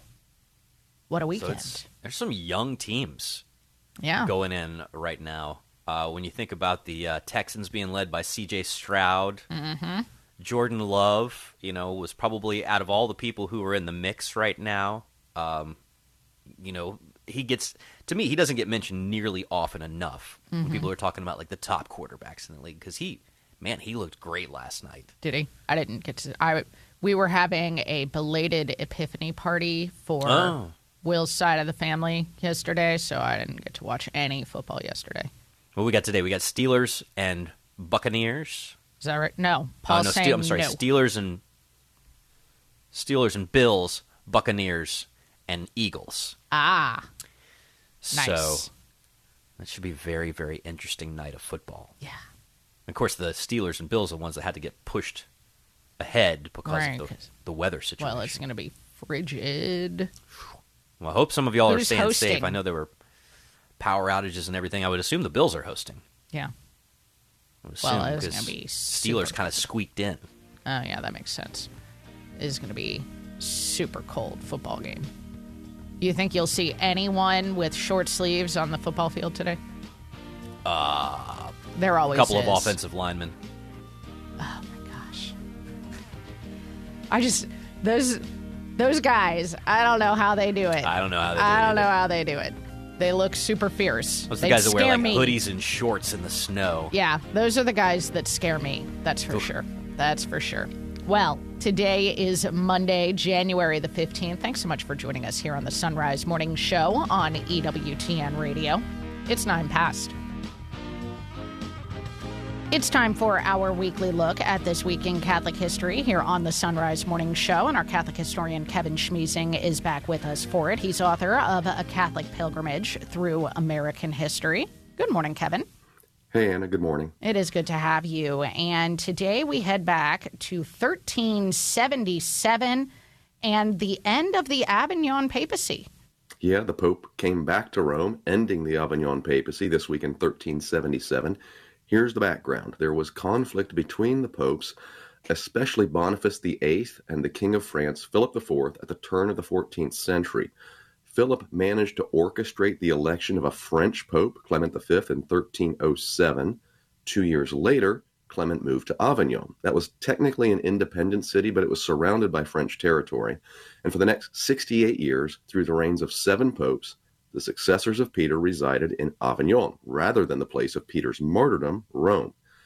During this period also, a majority of cardinals were of French ethnicity. So to what extent the Pope was a pawn of the French monarchy during the Avignon papacy is a matter of some debate, but at the least there was the appearance that the papacy had ceased to be a politically impartial, primarily spiritual institution. The period is sometimes called the Babylonian captivity of the papacy. That's a reference to the exile of the chosen people from the Promised Land and from the Holy City of Jerusalem. The last of the Avignon popes, Gregory XI, was elected in 1370. Though he was a Frenchman, he saw the need to restore the Pope to Rome, and so he resolved to do so. He was assisted in this resolution by the exhortations of St. Catherine of Siena. In a letter of 1376, she wrote, "Don't be afraid, but even more self-confident. Don't give up or restrain your sweet holy desire, but let it be more enkindled with each day that passes. Up, Father, put into effect the resolution you have made concerning your return." In the face of opposition, Gregory did leave Avignon in January 1377, and this week, January 17th, he entered Rome in solemn procession. The Babylonian exile was over. Gregory died a little over a year later. There had been 11 French popes before Gregory. There has never been another since the end of the Avignon papacy this week in 1377. How interesting. And now we move to the 1800s and some American Catholic history this morning. We've talked a lot about American missionaries in this segment, and here's another one. Frederick Baraga, he died in northern Michigan this week in 1868. He was born into a well-to-do family in 1797 in the Duchy of Carniola, that's today the nation of Slovenia. He studied law at the University of Vienna, where he befriended the Redemptorist saint Clement Mary Hofbauer and discerned a calling to the priesthood. He was ordained in 1823. A few years later, answered a call from the guy we talked about last week, Edward Fenwick, the first Bishop of Cincinnati. After a few months in Cincinnati, Barriga was assigned to an Indian mission in Michigan. He published a catechism in the Ottawa language, then began working among the Ojibwa in northern Michigan and Wisconsin. And that's where he spent the rest of his life. During this period, he was given the nickname the Snowshoe Priest. In one incident, in the course of making a sick call, he walked for 24 consecutive hours through a snowstorm. He was reluctant to stop and rest for fear of falling asleep and dying of exposure. A pair of his snowshoes, Anna, are on display today at the historic parish of St. Mary in Sault Ste. Marie. In 1853, Barriga returned to Cincinnati briefly to be consecrated bishop of the newly created diocese of Sault Ste. Marie, Michigan, which covered Michigan's Upper Peninsula. The seat of that diocese was soon moved west to Marquette. In his work in the UP, Barriga had the support of the Society for the Propagation of the Faith. That's the other item we talked about last week. Barriga died in Marquette this week, January 19th, 1868. His grave is located there in St. Peter's Cathedral on Barriga Street. His cause was opened in 1952, and he was declared venerable by Pope Benedict XVI in 2012. Bishop Frederick Barriga, this week, 1868. Okay, walking 24 hours in a snowstorm is heroic virtue enough for me to canonize him. I mean, I guess there's a whole lot more that the church has to go through before we can get to that point with Bishop Barriga. But wow, what an incredible story he has. We've been talking to Kevin Schmiesing. You can find his book, A Catholic Pilgrimage Through American History, linked alongside the Catholic History Trek podcast in our show notes at sonrisemorningshow.com. Couple of great stories this morning, Kevin. Thank you so much for sharing them. Thank you, Anna. Take care. You bet. And I guess I'll stop complaining about my 10 feet of walking outside in, I don't know. What is the temperature here in Cincinnati? I'm not sure. 10 degrees, something like that. Nothing. Bishop Barriga, pray for us. All right, let's take a look at weather across the nation. Main story for today will be snow and ice from Texas to the mid-Atlantic. Anywhere from a light glaze to a quarter inch of icing is possible. Snow will be likely to areas north of where that icing occurs, from Oklahoma to the central Appalachians. Meanwhile, rain can be anticipated elsewhere across the southeast, mainly along the Gulf Coast and in Florida. The Rockies can expect continued snow showers for a Monday morning. Some light snow showers also possible across portions of the Central Plains and Corn Belt, especially as we get into the afternoon and evening hours. Lake effect snow showers will continue across parts of western Michigan and western New York throughout the day. Frigid temperatures for most of the country. Highs will hover around or below zero for much of the northern plains, stretching toward the western portions of the Great Lakes and into the central Mississippi River Valley. 16 past now on the Sunrise Morning Show. We're back with headlines right after this. Support is from Solidarity Health Share. Do you have an insurance plan that pays for everything, even things that violate your beliefs? Have you ever felt there has to be a better way, but didn't know you had any options? If you answered yes, I've got some good news for you. There is a better way and a more affordable way. Solidarity Health Share can save you hundreds of dollars each month while actually supporting your beliefs. Because the best news is that Solidarity Health Share costs a whole lot less than insurance. It's time to jump in and put your money where your faith is, and put some money back into your wallet at the same time. Join Solidarity Health Share, a faith-based healthcare sharing community. Prices start as low as $384 a month for families. Call to see how much you can save. 844-334-3245. That's 844-334-3245. Solidarity Health Share. 844-334-3245. If the cold winter mornings make you want to stay in bed, it's time to get some Mystic Monk coffee or tea to help make kicking off the covers a little easier. And when you head to their site by clicking the link at sonrisemorningshow.com, you earn us a commission on your purchase without spending anything extra. While you're at our site, be sure to check out our online store where you can buy Sunrise Morning Show mugs and travel mugs. Get a mug and link to Mystic Monk Coffee at sonrisemorningshow.com. That's sonrisemorningshow.com. We are called to defend life from the rally to the march. EWTN Television and Radio brings you live and complete coverage of the most important pro-life event of the year. Join us for the annual March for Life in Washington, D.C. Coverage begins Friday morning, 8 Eastern on EWTN Television and Radio. More on that March for Life coverage with Teresa Tamio. She'll be joining us live at the top of next hour. But in the meantime, here's Anna with headlines. The Nicaraguan bishop who had been detained by the Ortega regime for some 18 months has been released from prison and is now in exile in Rome. Pope Francis again asked for prayers for peace during his Angelus address yesterday, and in his catechesis reflected on the calling of the apostles in the Gospel of Mark. Of course, we also heard in the first reading Samuel and his calling. Mm-hmm. Samuel would go on to anoint kings. Yep. Right? And that anointing of kings and of prophets and all that would culminate in Jesus Christ. Christ means Messiah, a.k.a.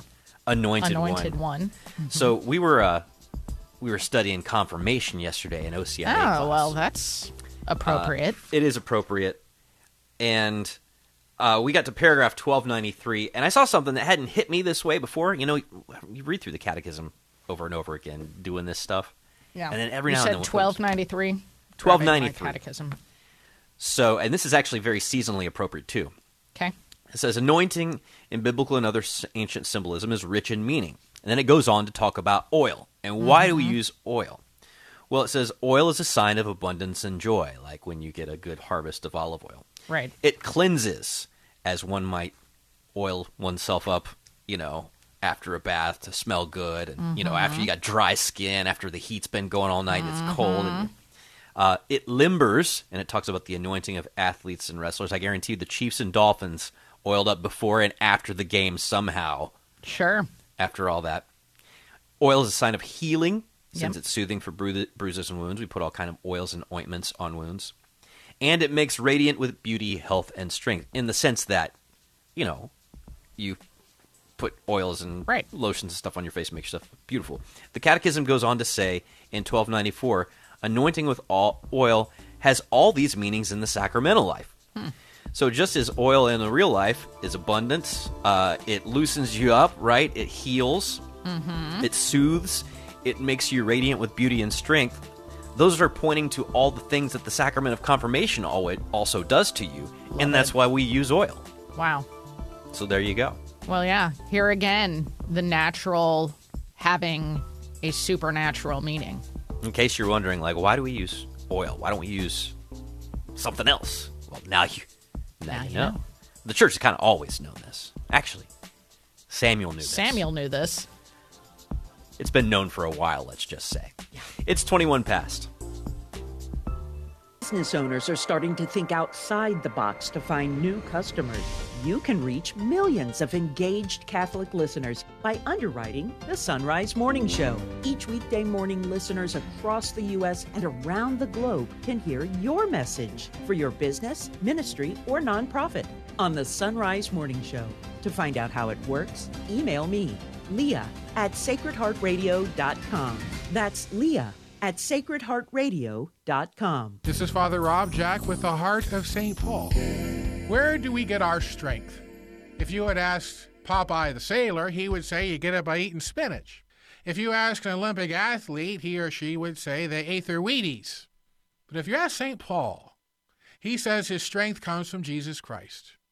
In the second letter to the Corinthians, Paul writes, "The Lord said to me, my grace is sufficient for you, for my power is made perfect in weakness. I will all the more gladly boast of my weakness, that the power of Christ may rest on me. For the sake of Christ, then, I am content with weaknesses and insults, hardships and persecutions and calamities. For when I am weak, then I am strong." Paul presents his limitations as opportunities for God to do great things for him. Paul gives us all an important lesson on life. Material or financial success are passing realities. What one needs to focus on is his spiritual strength. If we are spiritually strong, there is nothing that will ultimately destroy us. Spiritual strength requires humility. We have to know our weaknesses and our sins. It's only then that we can realize that we can only thrive with God. For all of our successes, give God the glory and give God the praise. He desires that we accomplish great things, but we can do it only with His grace. And we hear this from the heart of St. Paul. 23 minutes past the hour. Hope you are staying warm and safe after some cold weather, and more on the way for some of you as well. And hopefully y'all can stay warm and bundled up. Those of you who are headed to the March for Life this weekend in Washington, D.C. I know that one of the people who's heading there is Father Patrick Briscoe from Our Sunday Visitor. He's written about it. Father Briscoe, good morning. Hey, good morning. Thanks for having me on. Yeah, how many marches will this be for you? Oh, that's a good question. I went every year as a student friar when I was in my seminary studies here in D.C., and then I moved back to D.C. a couple years ago. So, around number, probably at least 10. Wow. All right. Well, there you go. We'll add another one to the mix. And, you know, of course, people travel during one of the most insane times of the year, and, you know, massive crowds gather for this. It gets conflicting amounts and degrees of coverage. But some might say, you know, Roe v. Wade was a big talking point very early on. It was the reason it got started. And now we're in sort of a different world, and all these things are happening in different states. Why are we still going to D.C.? Yeah, that's such a great question. And I think there was a lot of concern, especially right after Dobbs, about the National March and about its continued value. And I would say that the National March is actually more important than ever before. And the main reason, you know, even though we no longer have a national judicial ruling concerning abortion, even though abortion has been returned back to the states, I think a national march is very important because it gathers everyone together. So all of us pro-lifers can come together, we can stand together from all over the country, and we can show our government that we want to continue to advance the pro-life cause. Well, I want to say something that I hope doesn't come off as controversial, but I think also the overturning of Roe v. Wade adds like an odd freedom to the messaging of the march. It allows us to really, I think, get to the roots of some of these questions in ways that have been a little difficult at points because, you know, sometimes when it's an election year, and especially during the time when we were fighting Roe v. Wade, you know, because one of the biggest talking points was elect the right person who will put the right justices in who will overturn Roe v. Wade, sometimes the partisan elements would get in the mix and it would cloud some of the culture of life stuff that we were trying to talk about. And I think that we're in an amazingly liberated moment because we're beyond Roe v. Wade to be able to talk about, all right, now let's talk about everything else we mean by being pro-life. Oh, I couldn't agree more. I think the march is, because of that, the march is bigger than ever, and we can take on, you know, not just abortion, but every pro-life issue. So then what is going to be on your heart and your mind, you know, not just as a person in Catholic media, and not just as a Catholic priest, but as a marcher? Like, what are you going to be reflecting on as we, you know, meet this week to stand for the unborn? I think one of the things that's really tough is we've seen a lot of losses this year in the pro-life movement. Mm-hmm. And one of the things that I'm looking forward to about the march is to just be rejuvenated in the cause. I always come out of the march feeling more dedicated, feeling more excited about upcoming issues. It's an opportunity to learn about places where we're really moving forward. You know, again, the kinds of things that you don't see every day. So I'm looking forward to the kind of shot in the arm that the march is, to be very, very direct, very honest with you. Now, of course, you're part of a religious order that's thriving and growing with the Order of Preachers, the Dominicans. But do you ever go to the March for Life and look around at the scene there with thousands and thousands of people and a few hundred of them in habits and collars and think to yourself, man, sometimes I forget how many priests and nuns there are in this church? Absolutely. Oh, that's certainly the case. And one of the things that I love about the March for Life is that it's a movement for young people. I mean, so many young people, so many young Catholics especially, turn out from all over the country. One of the things I'm really looking forward to going to is Life Fest, which is the rally hosted by the Sisters of Life and the Knights of Columbus the morning before the march begins. And that'll be a really beautiful gathering where we'll hear some amazing testimonies and have Eucharistic adoration and have those opportunities to pray and really grow in our faith and, again, to learn more about the movement. Well, the fight to end abortion and build a culture of life is not over, but you and I are also talking on Martin Luther King Jr. Day, and the fight to end and heal from all the wounds of racism in our culture is also not over. But it strikes me that the engines of both of those movements have been driven by the gospel and have been driven by coalitions of Catholics, Protestants, Orthodox, Jews, and people of goodwill across religious boundaries. Does it ever kind of like blow your mind that we get to have both of these conversations in the same week with both Martin Luther King Jr. and the Civil Rights Movement and the ongoing battle for the sanctity of life? Absolutely, because it's a moment where I'm incredibly proud to be a religious person. You know, we look back at the Civil Rights Movement, and that was a shining moment for the Catholic Church where we were standing up for injustice. And I feel the same way about the March for Life. This is the world's largest annual human rights demonstration, and I'm proud to be there, to be a voice for those who can't speak for themselves. Well, you've got an article at oursundayvisitor.com. It's called 5 Reasons Why I'm Still Marching for Life. I encourage people to go check it out if they're trying to come up with more reasons why they should be involved. And don't forget to look around at the local level. For those of you who can't make it to D.C. this week, there are plenty of opportunities, more opportunities than ever, and more important than ever at these local levels as well. Father Patrick Briscoe, thank you as always. Have a wonderful day. Thanks so much for having me on. God bless. And we are praying for all of you, especially those of you traveling to various places, that Christ will inspire you with joy and the right words and the right messages and good sign ideas. Really cool sign ideas. Talking to you high schoolers. It is 1:30. Here's Anna Mitchell with news. Good morning. The Nicaraguan bishop who had been detained by the Daniel Ortega regime for some 18 months has now been released from prison. Vatican News reports Bishop Rolando Alvarez of Matagalpa was freed by the government this weekend, along with 15 other priests and 2 seminarians. All of them but one are now in exile in Rome. One is in Venezuela.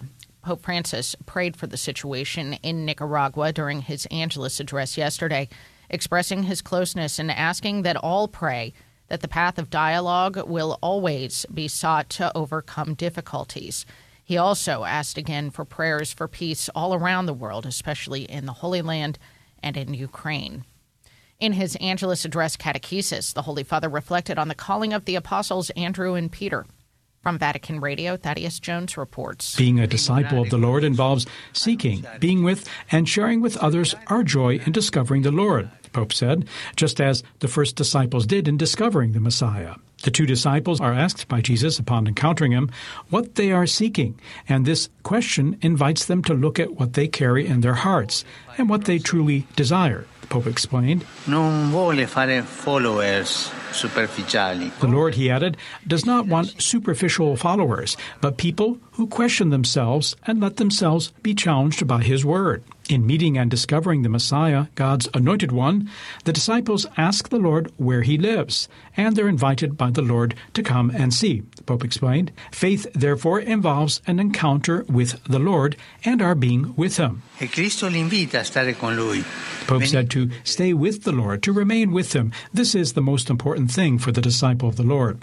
The powerful experience of meeting Jesus leads the 2 disciples to share with others their joy and the gift of this experience, the Pope concluded. One of the 2 disciples mentioned in Gospel, Andrew, hastens to tell his brother Simon, whom Jesus will call Peter. Their encounter with Jesus was so powerful, said the Pope, that they remember the time it took place for the rest of their lives. It was around 4 p.m. The Pope suggested we also remember our first encounter with the Lord and renew our own fervor by seeking him anew through prayer and reflection that can lead us to sharing our joy with others. Maria Santissima, prima discepola di Gesù, ci dona il desiderio di cercarlo. He concluded, "May Mary, most holy, first disciple of Jesus, give us the desire to seek him, the desire to stay with him, and the desire to proclaim him." I'm Thaddeus Jones. The principal, who was wounded during a shooting at an Iowa high school earlier this month, has died. According to a post on a GoFundMe page to help with medical expenses, Perry High School principal Dan Marburger died yesterday morning. He had been principal at the Des Moines area school for nearly 3 decades. A 6th grader was killed in that January 4th shooting, and the 17-year-old shooter died from an apparent self-inflicted gunshot. 4 other students and 2 staff members were injured. It's the first official day of voting in the 2024 election cycle as Iowa's caucuses get underway. At stake is who Iowa Republicans think is the best candidate to take on President Biden in November. Polls far and away show that former President Trump enjoys the most support. Also on the ballot will be his closest challengers, Florida Governor Ron DeSantis and former South Carolina Governor Nikki Haley. They'll be joined by Vivek Ramaswamy, former Arkansas Governor Asa Hutchinson, Pastor Ryan Brinkley, and former New Jersey Governor Chris Christie, who actually dropped out of the race last week. Nikki Haley says the only numbers that matter is that hers are going up and everyone else's are going down. Mark Mayfield has more. The former South Carolina governor and U.S. ambassador to the UN told Fox News Sunday she's just looking to come out strong in Monday's Iowa caucus, then do the same in New Hampshire and in her home state. The latest poll has her a distant second behind former President Trump in the Iowa caucus. However, Haley fares better than Trump and Florida Governor Ron DeSantis in head-to-head polls against President Biden. A CBS poll released on Sunday shows Haley with an 8-point lead over Biden, compared to a 3-point lead for DeSantis and a 2-point lead for Trump. I'm Mark Mayfield. The House Foreign Affairs Committee wants more information regarding the slaughter of Christians in Nigeria. Committee Chair Michael McCall and other lawmakers sent a letter to U.S. Secretary of State Antony Blinken asking for a report outlining how it intends to work with the Nigerian government to prevent further death. That's the news. It's 35 past the hour.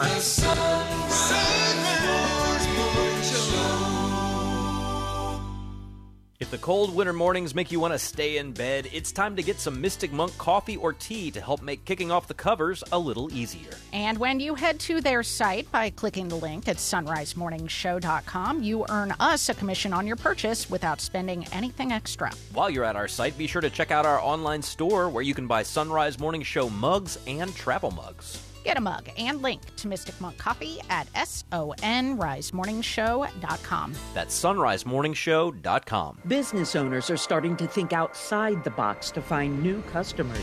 You can reach millions of engaged Catholic listeners by underwriting the Sunrise Morning Show. Each weekday morning, listeners across the U.S. and around the globe can hear your message for your business, ministry, or nonprofit on the Sunrise Morning Show. To find out how it works, email me, Leah at sacredheartradio.com. That's Leah at sacredheartradio.com. The Baltimore Catechism asks, what do you mean by near occasions of sin? When in confession we say that we will avoid near occasions of sin, what we mean is all the persons, places, and things that may easily lead us into sin. Let's imagine that you walk by the bar and you don't have any problem with drinking alcohol. But let's say there's somebody else who struggled with drinking alcohol. Now imagine furthermore that man decides he's going to get a job in the bar. We would say that he is putting himself in a near occasion of sin. And so, in order to avoid the near occasions of sin, what we're saying is that we want to avoid those things that simply won't be good for us. But if we're avoiding the near occasions of sin, we are also trying to pursue the occasions of virtue. If we avoid the occasions of sin and pursue the occasions of virtue, we will better be able to keep the faith until death. Reflecting on the Baltimore Catechism, I'm Dominican Father Ezra Sullivan.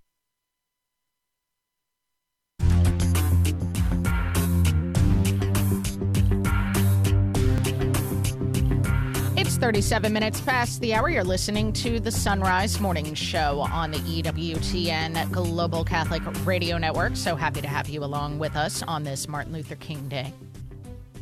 Father John Gavin back with us now on the Sunrise Morning Show. He is author of Mysteries of the Lord's Prayer. Good morning, Father.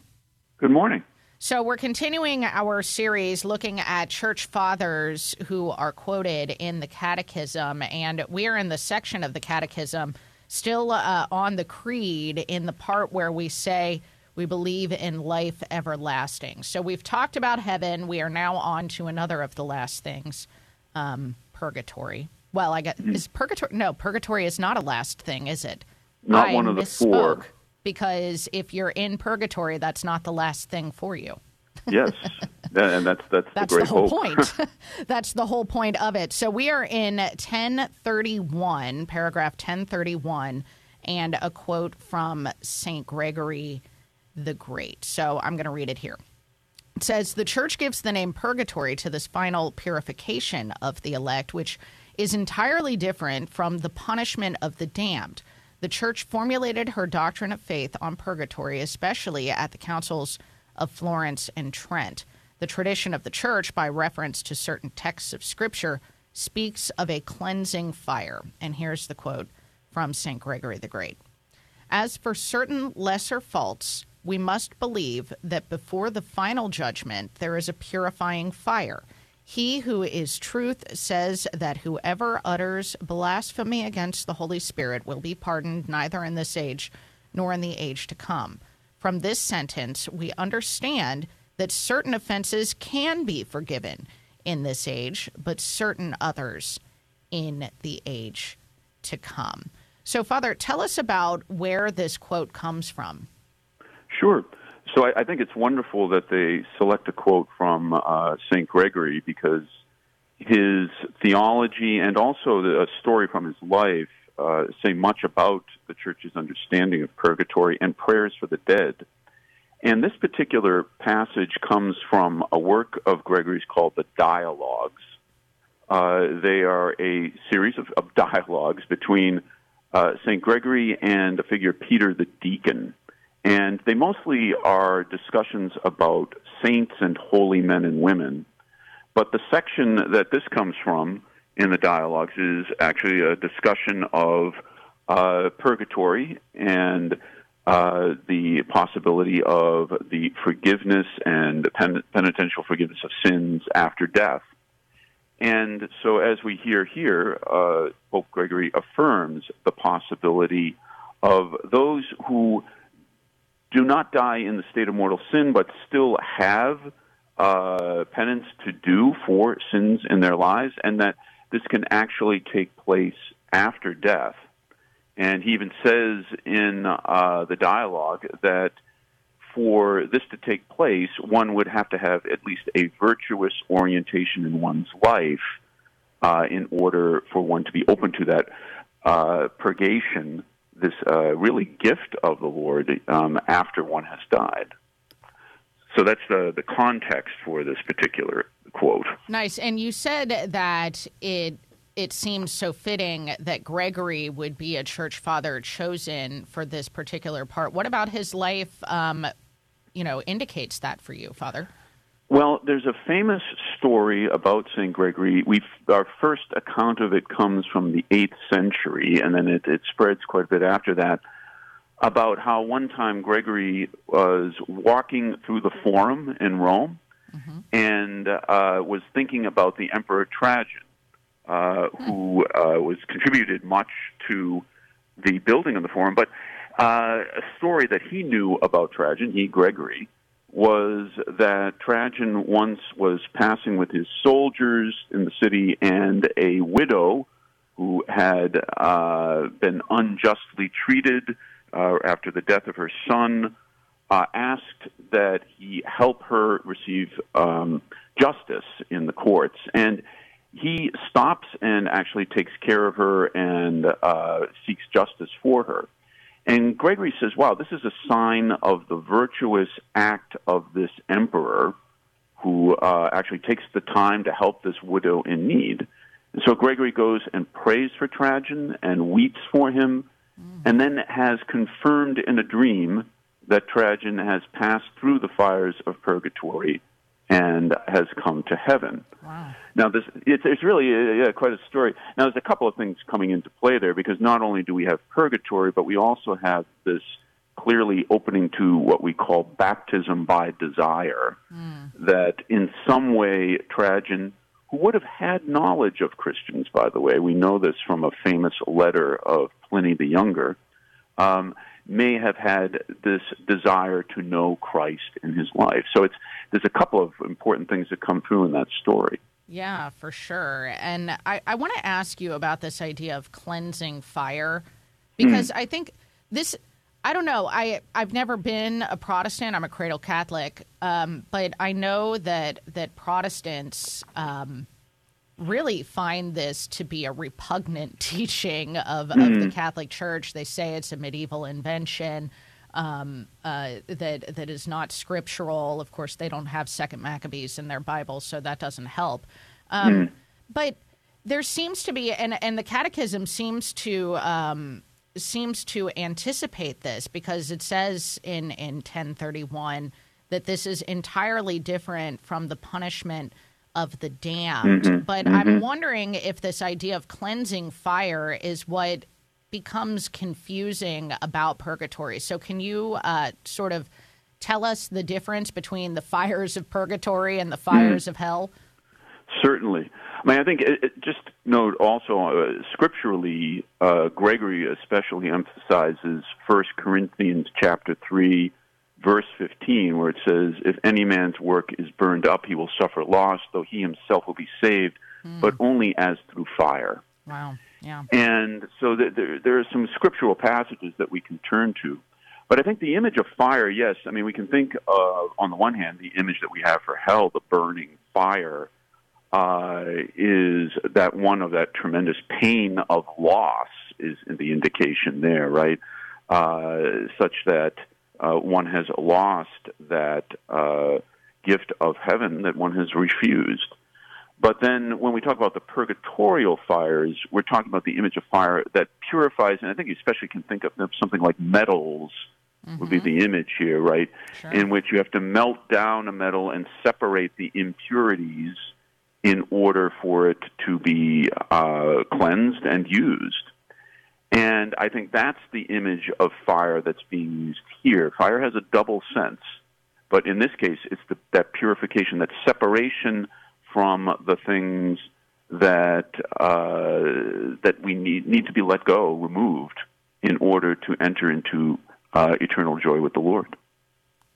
Well, we've been talking to Father John Gavin. You can find his book, Mysteries of the Lord's Prayer, linked at sunrisemorningshow.com. Father, really appreciate your thoughts this morning. Thank you so much. Thank you for having me. God bless. You too, Father. Thank you. All right, it's 1:45. We're back with Deacon Harold Burke-Sivers right after this. Support for the Sunrise Morning Show is from Visiting Angels. Visiting Angels provides experienced, compassionate care to millions of aging adults nationwide by keeping them safe and healthy in the comfort of their own home. Whether it's a short break for caregivers or for long-term assistance, Visiting Angels provides hygiene, meals, light housework, companionship, and more. And services are available up to 24 hours per day. Visiting Angels, online at visitingangels.com. That's visitingangels.com. Franchise opportunities available. Central Fabricators is proud to support the Sunrise Morning Show, where you'll get news from the Catholic perspective, while keeping you up to date on what's happening in the Vatican as well. It's also a great way to keep in touch with the Catholic faith throughout the week. Central Fabricators, based in Cincinnati, Ohio, is a family-owned business for over 75 years, manufacturing and repairing corrosion-resistant storage tanks, reactors, and pressure vessels. On the web at centralfabricators.com. That's centralfabricators.com. Business owners are starting to think outside the box to find new customers. You can reach millions of engaged Catholic listeners by underwriting the Sunrise Morning Show. Each weekday morning, listeners across the U.S. and around the globe can hear your message for your business, ministry, or nonprofit on the Sunrise Morning Show. To find out how it works, email me, Leah at sacredheartradio.com. That's Leah at sacredheartradio.com. He is honored by the Church as a bishop, a defender of orthodoxy, and a saint with the title of doctor. Matthew Bunson and the Doctors of the Church. St. Ambrose of Milan was headed toward a brilliant secular career in the Roman Empire when he was suddenly chosen to be Bishop of Milan in 374. He proved one of the greatest bishops and homilists in the history of the Church. Above all, he is renowned for baptizing St. Augustine of Hippo. To find out more, visit EWTN.com and click on Catholicism. Hi, this is Cy Kellett. Join us later today on Catholic Answers Live as we do our best to explain and defend the Catholic faith. Catholic Answers Live, 6 p.m. Eastern on EWTN Radio. Now, back to the Sunrise Morning Show.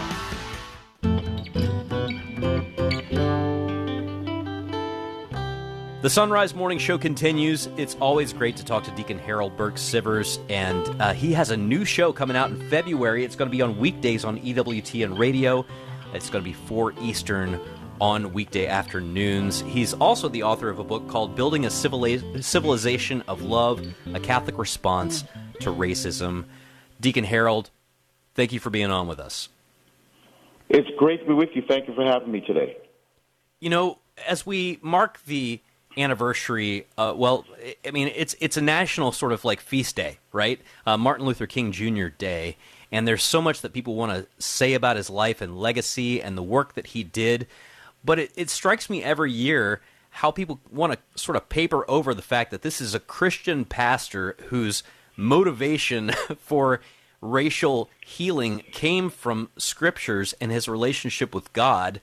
And, he was one of our Protestant brothers and sisters. But don't you think that's an important thing for us to highlight if we want to have this conversation? Oh, it's extremely important.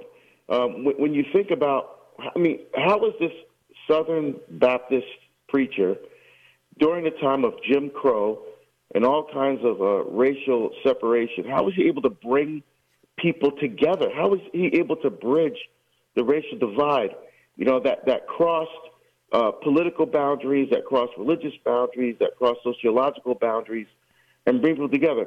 And that's why we haven't seen that kind of thing happening today, because they're trying to find cultural ways of solving this problem and dealing with the issue of race. But Martin Luther King relied on the gospel. And even though he didn't necessarily specifically spell it out, that it was the gospel, the way he went about it, the principles, and that's what brought people together. They were able to see past their differences and see, no, this guy makes sense. This is the way forward. And since he died, we have this gap, this chasm, and it hasn't been able to be bridged because we have people who are saying race, but it really is a Trojan horse. There's a whole other agenda that has nothing to do with race, and that's why we're still seeing the problems that we have today. Well, there certainly is, and the fact of the matter is the church had plenty to say on race over the years, but I want to go back to the gospel, because there's certain things that don't hit the same in the 21st century that they would have hit in Jesus' day. So when Jesus talks to the crowds and he's discussing this priest and this Levite that walk by a guy on the road, and then this Samaritan comes by, and the Samaritan is the guy that does all the help, that doesn't hit us because we don't understand the racial divides, the ethnic divides, the massive religious divides that would have been between Jews and Samaritans. I mean, Jesus is dealing with this stuff in the Gospels in a very clear way. Oh, absolutely. He sets a whole new standard for how we're supposed to treat each other. And you're right. The Jews and the Samaritans hated each other, even though they were kind of like cousins. They really didn't deal much with each other at all. Like, for example, the woman at the well. I mean, she was shocked that Jesus went up to her because they're not even supposed to use the same utensils together. And so when Jesus tells that parable, it's very powerful. Here's a Jewish man that's at the side of the road that was mugged, and then the priest and the Levite walk by, but then the Samaritan who's supposed to hate, he's the one who shows him mercy. Well, what's the lesson for us? Of course, what would we say? Oh, of course I would have helped him if that were me, looking back at, hindsight being 20/20. But what if that person was the person who sexually assaulted you, who drove drunk and killed your parents, the person who got you hooked on alcohol and drugs? Oh, see, not so easy now, huh? But that's Jesus' point. He calls us to do seemingly impossible. We must be Samaritans. Jesus' teaching no longer requires people to be separate from each other, but to be a vehicle of mercy to the person standing in front of us, to look at the person in front of us, and not to look at race, but to look at someone made in God's image and likeness. Once we do that, that's the first brick that has to be taken out of the wall of racial divide.